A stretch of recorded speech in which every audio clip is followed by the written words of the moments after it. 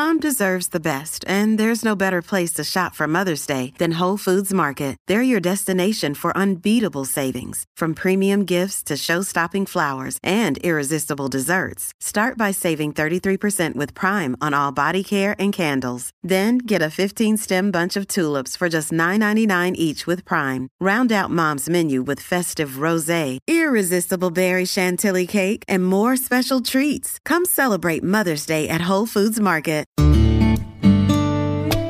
Do you ever wonder what therapists talk about over coffee? Well, we're 3 clinical psychologists, Dr. Diana Hill, Dr. Ray Littlewood, and Dr. Debbie Sorensen, and we'd like to welcome you to Psychologists Off the Clock. In this podcast, you'll get a glimpse into the books we read, the research we think is interesting, and the ideas from psychology that we use to thrive in our own lives. Our webpage is www.offtheclockpsych.com, and there you can find resources we mention in this episode as well as other podcasts we've posted. You can also find us on iTunes, Facebook, and Twitter. Thanks for listening.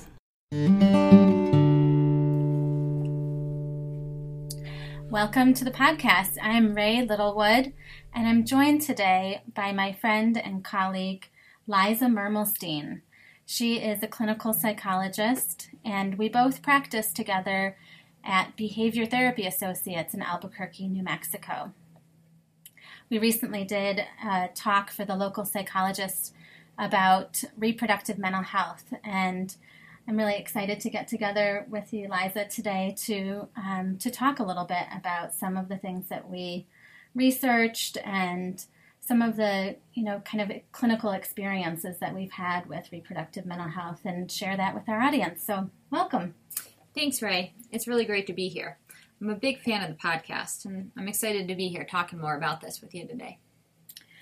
Yeah, I'm glad you're here too. You look well rested. Liza and I both have small children, and we also have, a fairly large and thriving private practice, focusing a lot on women's issues. So we get together occasionally and talk about kind of our future hopes and dreams on developing more programming for women, specifically on issues related to reproductive mental health. So what that means basically is that we are interested in the ways in which hormones and mood and big changes in life, like, adolescence and puberty and, dealing with like the regular cycle of menstrual cycle and hormones, pregnancy, and then, into perimenopause and menopause. I see a lot of clients at all of those phases. How about you?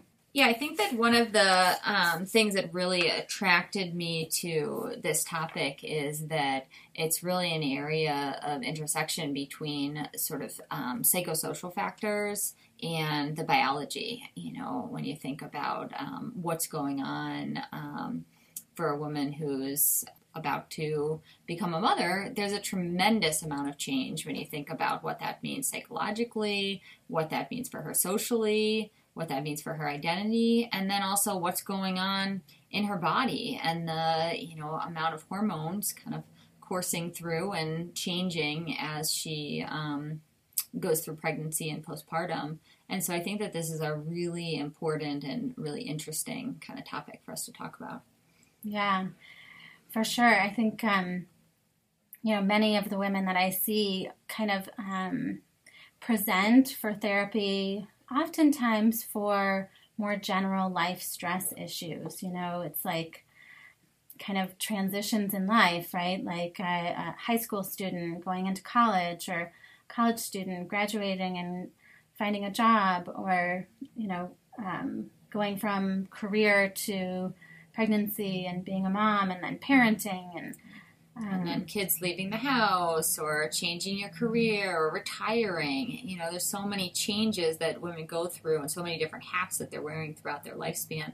And then you put on the overlay of hormonal changes. And I think that's where sort of having a knowledge about this can be really helpful. Absolutely. I think that the biology of it is something that really, in preparing for this presentation that we did, both of us really benefited from doing the research on. And that's one of the things that we're going to focus on today.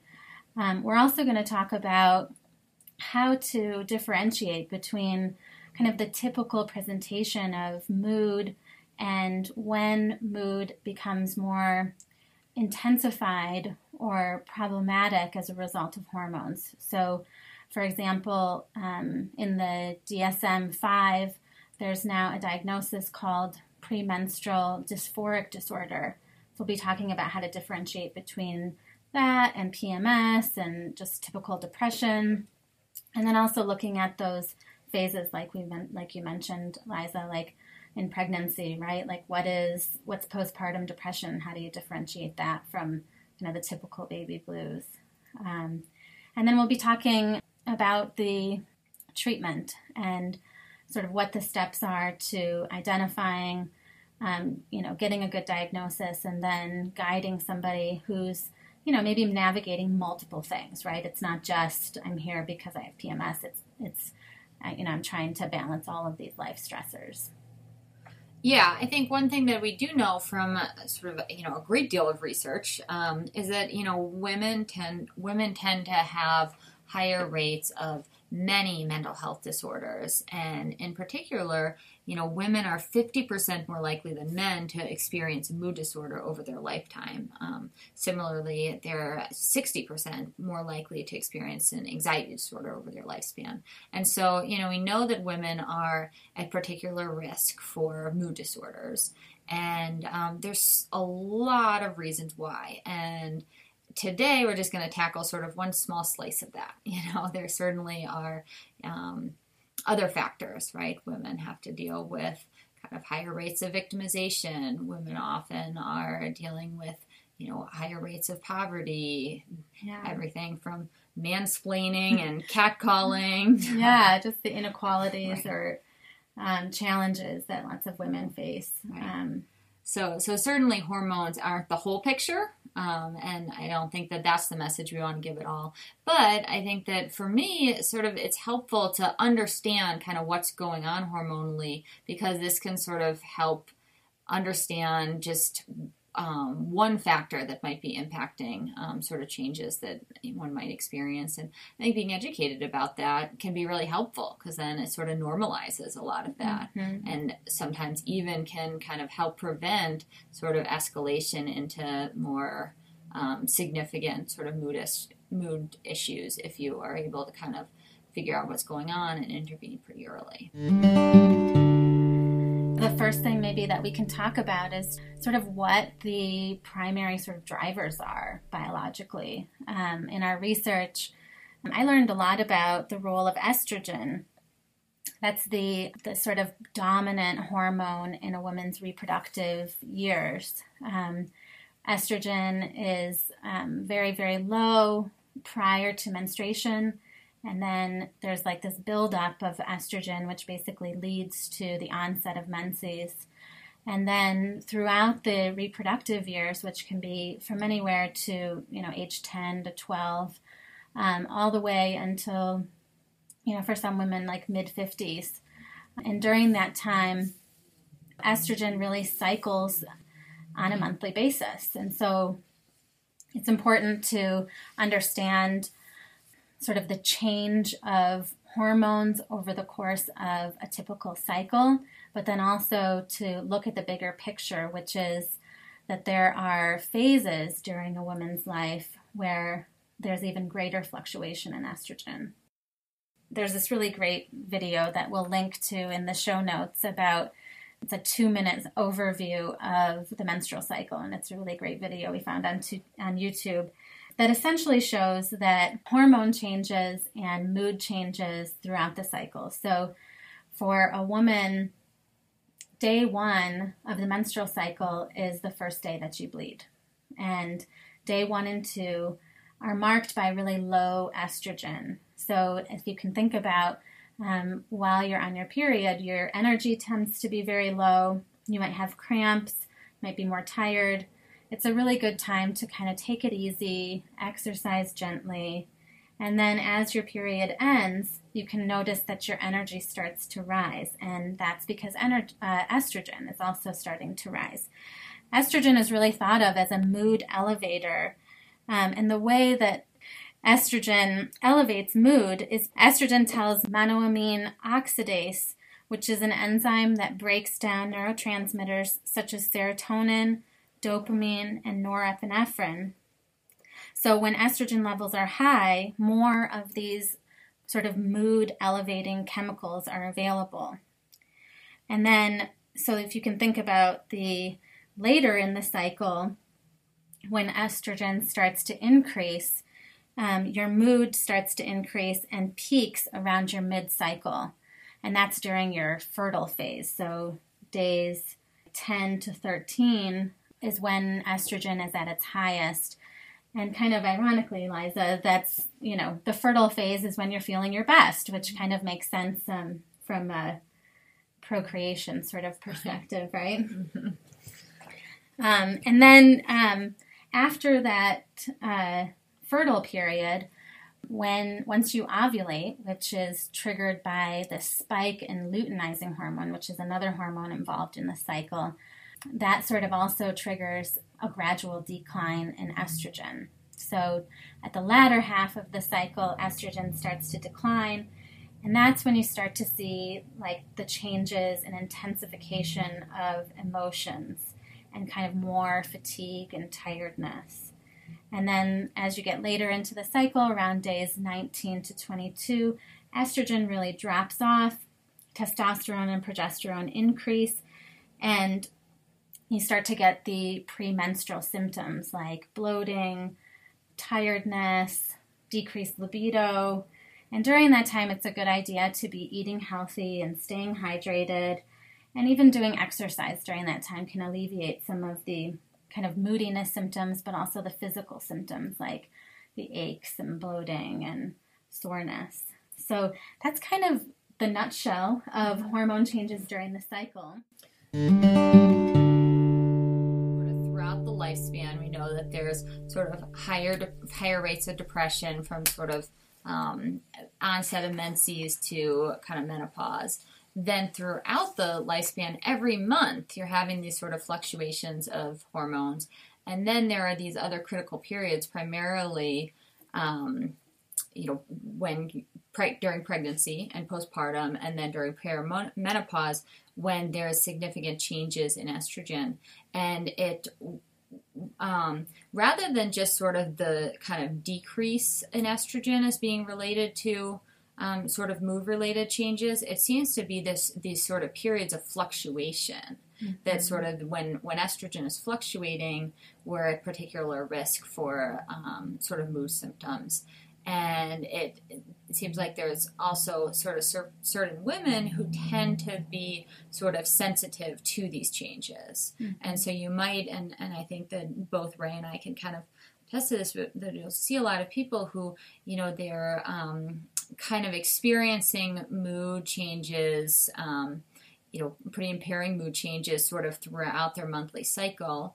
And that then they tend to be at higher risk for experiencing sort of prenatal or postpartum depression, and that they're also at higher risk for experiencing depression in perimenopause. Mm-hmm. And so, one of the first things that I do often is, when I'm working with a patient, I'll sort of have them kind of track some of their symptoms, and that gets us into this discussion of what is the difference between PMS, which is experienced by kind of a really high rate of women, upwards of 80-90%. Yeah. So most people are experiencing some sort of PMS symptoms. When does that get into what we call premenstrual dysphoric disorder?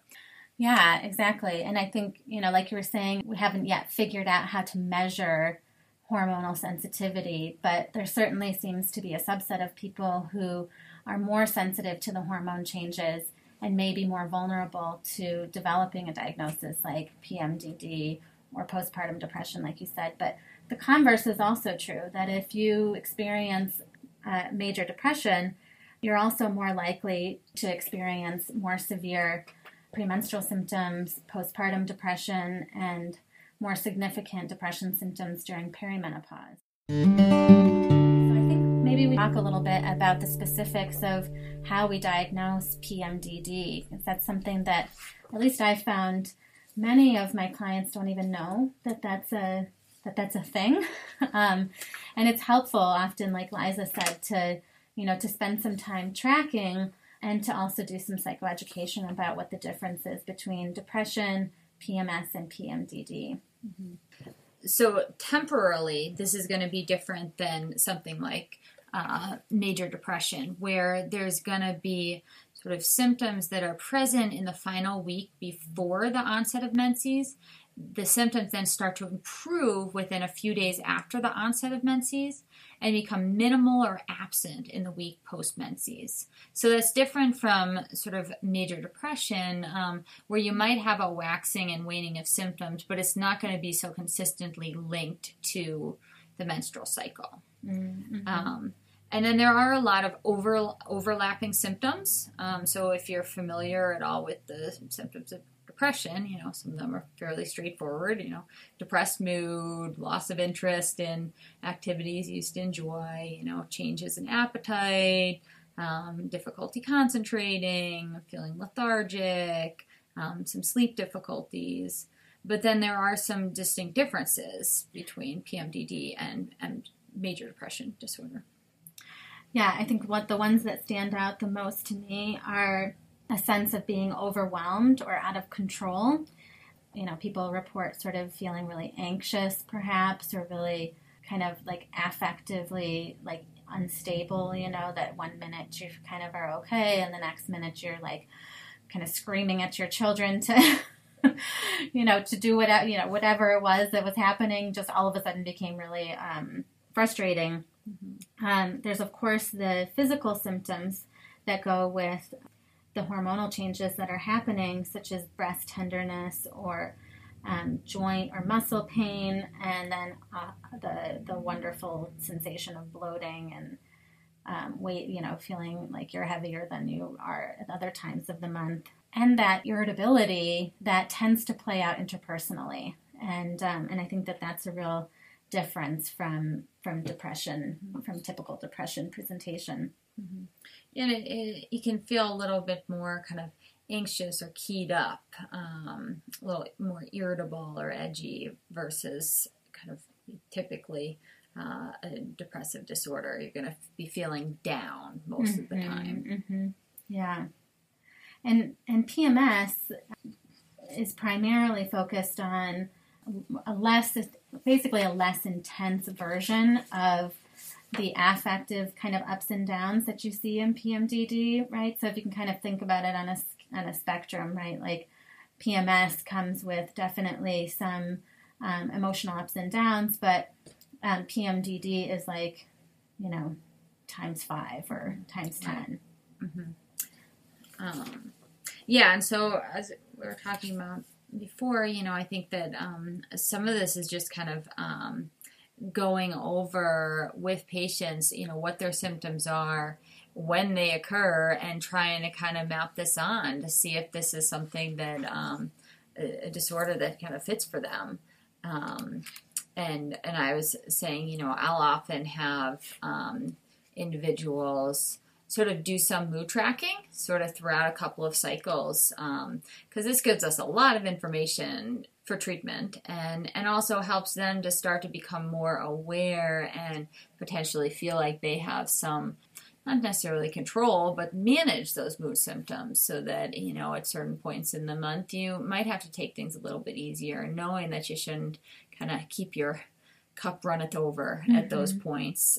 Whereas other times, you might know that you're probably going to feel pretty good, and that's the time to kind of take on extra things or challenge yourself. Yeah.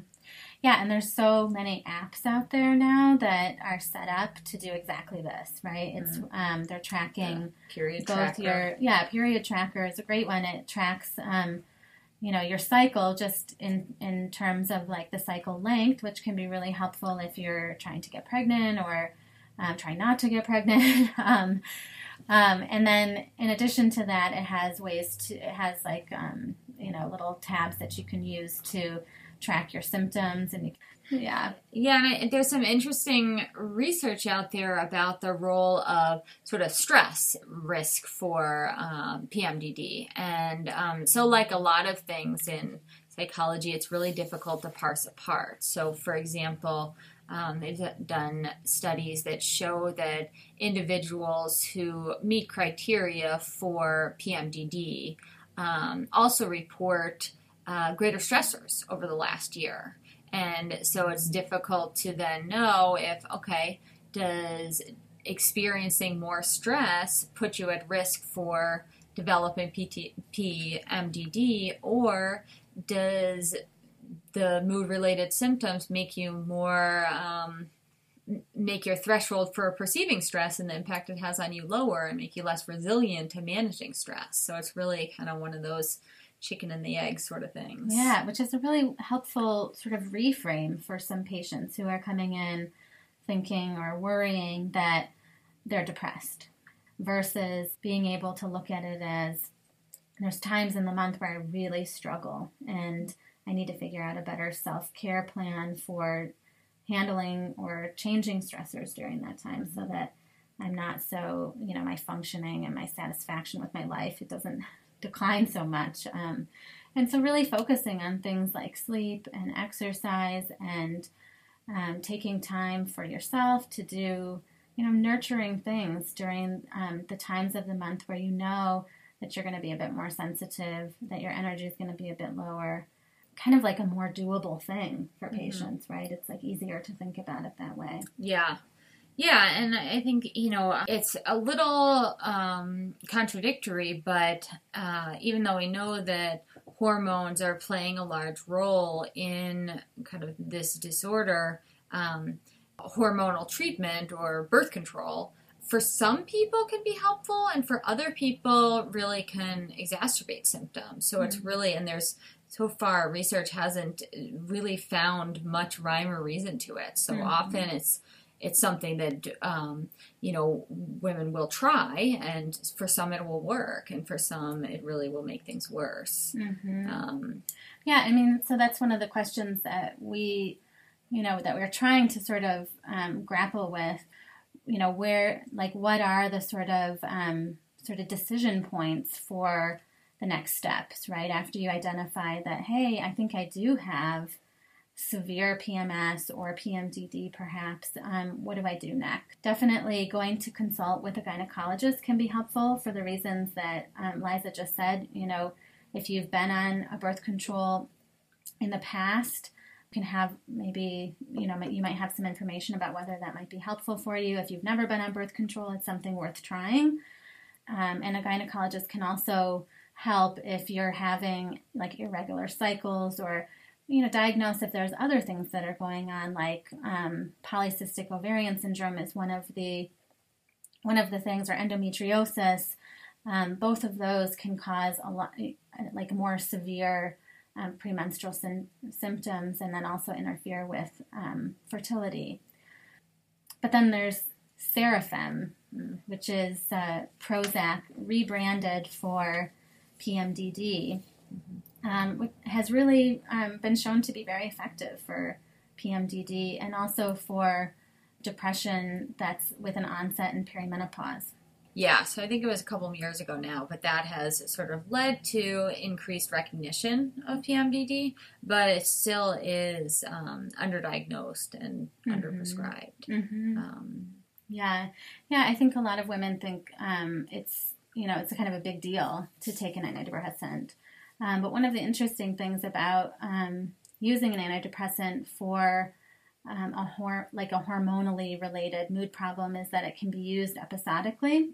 So cyclically, I guess, that it can be used sort of during the latter half of the menstrual cycle when your mood symptoms are the worst. And that's actually been shown to be pretty beneficial, or just as beneficial as taking it continuously. Yeah, so those are kind of questions that we'll encourage patients to have with their prescriber, whether that's their gynecologist or primary care physician or psychiatrist, about, how to try taking their medications and what's going to be sort of most helpful for them.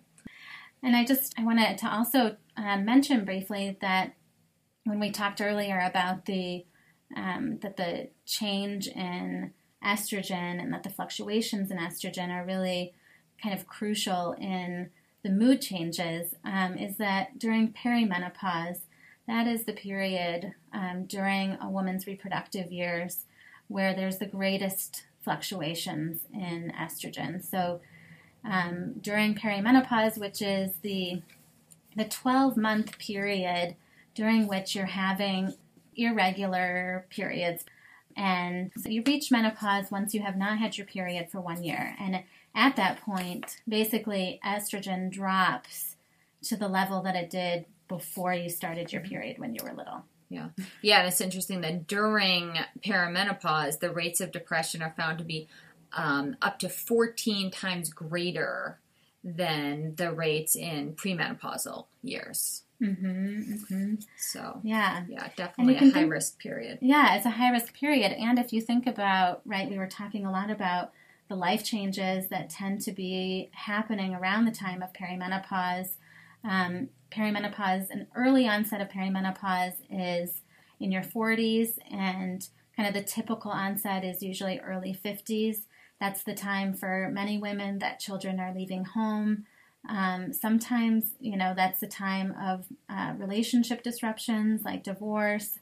You might be caring for elderly parents and sort of dealing with, you're sort of at a prime place in your career, juggling a lot of balls at that point for many women. Yeah, so it's really common, I think, for, that kind of like that change, that shift in like what I used to be able to handle, but now I feel like, my threshold for irritation is much lower, my patience is much lower.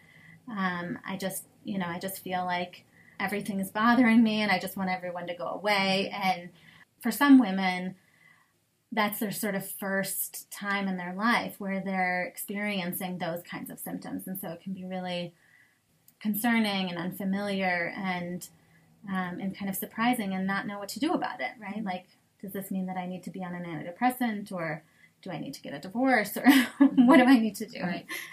Yeah, and I think that, I'm not sure how much we'll get into this during this podcast, but, there's some really interesting information out there just of how culturally bound so much of this is, that, in our culture, which tends to sort of, worship youth and beauty, and, it can be really, really challenging in a lot of ways to be sort of entering this period of, when you're not menstruating anymore, when you don't have the option to have children anymore if you wanted, and that's not the case in lots of other cultures. In many cultures, sort of this transition actually comes with sort of more freedoms, or being less bound by some of the traditional viewpoints. Yeah, and I think that transitioning, that transition, it does matter a lot in how you're looking at your own aging process, and